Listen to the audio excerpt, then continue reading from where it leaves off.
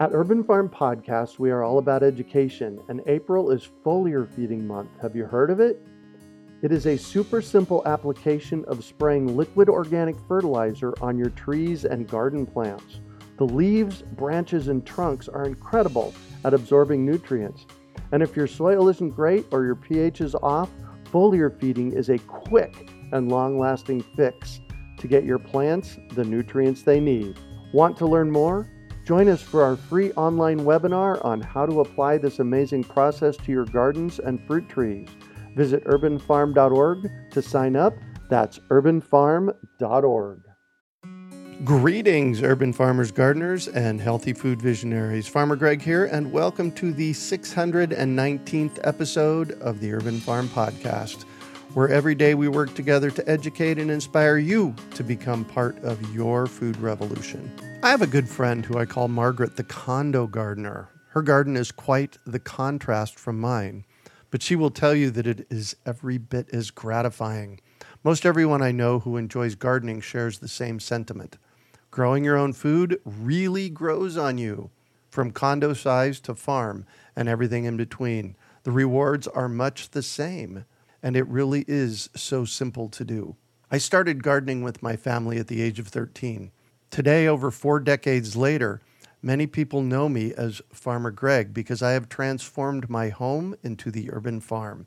I live in north central Phoenix on a street with 24 other 1940s built homes, and I've landscaped my 1/3 acre lot entirely in edible plants. These include 60 fruit trees and a wide variety of integrated herbs, vegetables, and edible flowers. In addition to my goal of fresh food, the urban farm is also designed to inspire visitors to look anew at where their food comes from and consider growing some of their own.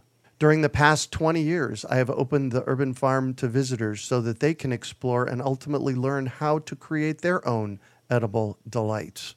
Margaret visited about 3 years ago, attended some of our classes and tours, and then volunteered to plant and nurture the gardens at the urban farm in an effort to learn more. She began dreaming about how she could create her own garden and started walking her neighborhood to look for a suitable venue. She made an interesting discovery. The alleys and streets in parts of Phoenix are lined with edible treasures such as citrus, figs, and other fruit.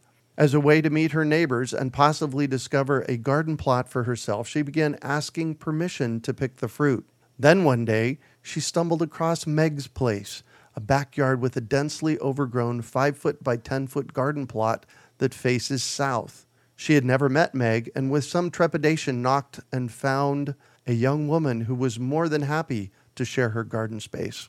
Meg offered her gardening tools and tips on how to easily and inexpensively enrich the soil using steer manure, bone meal, and mulch. For Margaret, this was a dream come true, a place to reconnect with the earth and grow some healthy greens, herbs, and flowers that are more abundant than she would have imagined.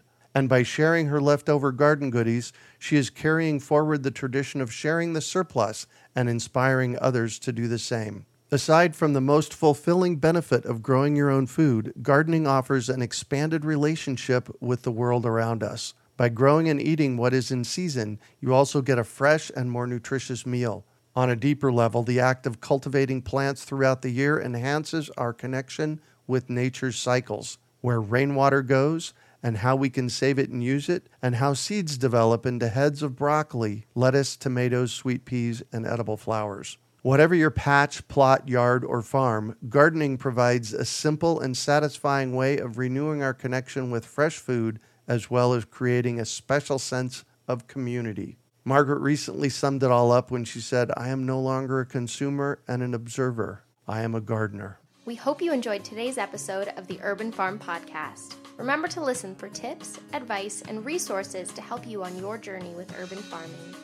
You can find us on the web at urbanfarm.org or send us an email to podcast@urbanfarm.org. In the words of Vincent van Gogh, great things are done by a series of small things brought together.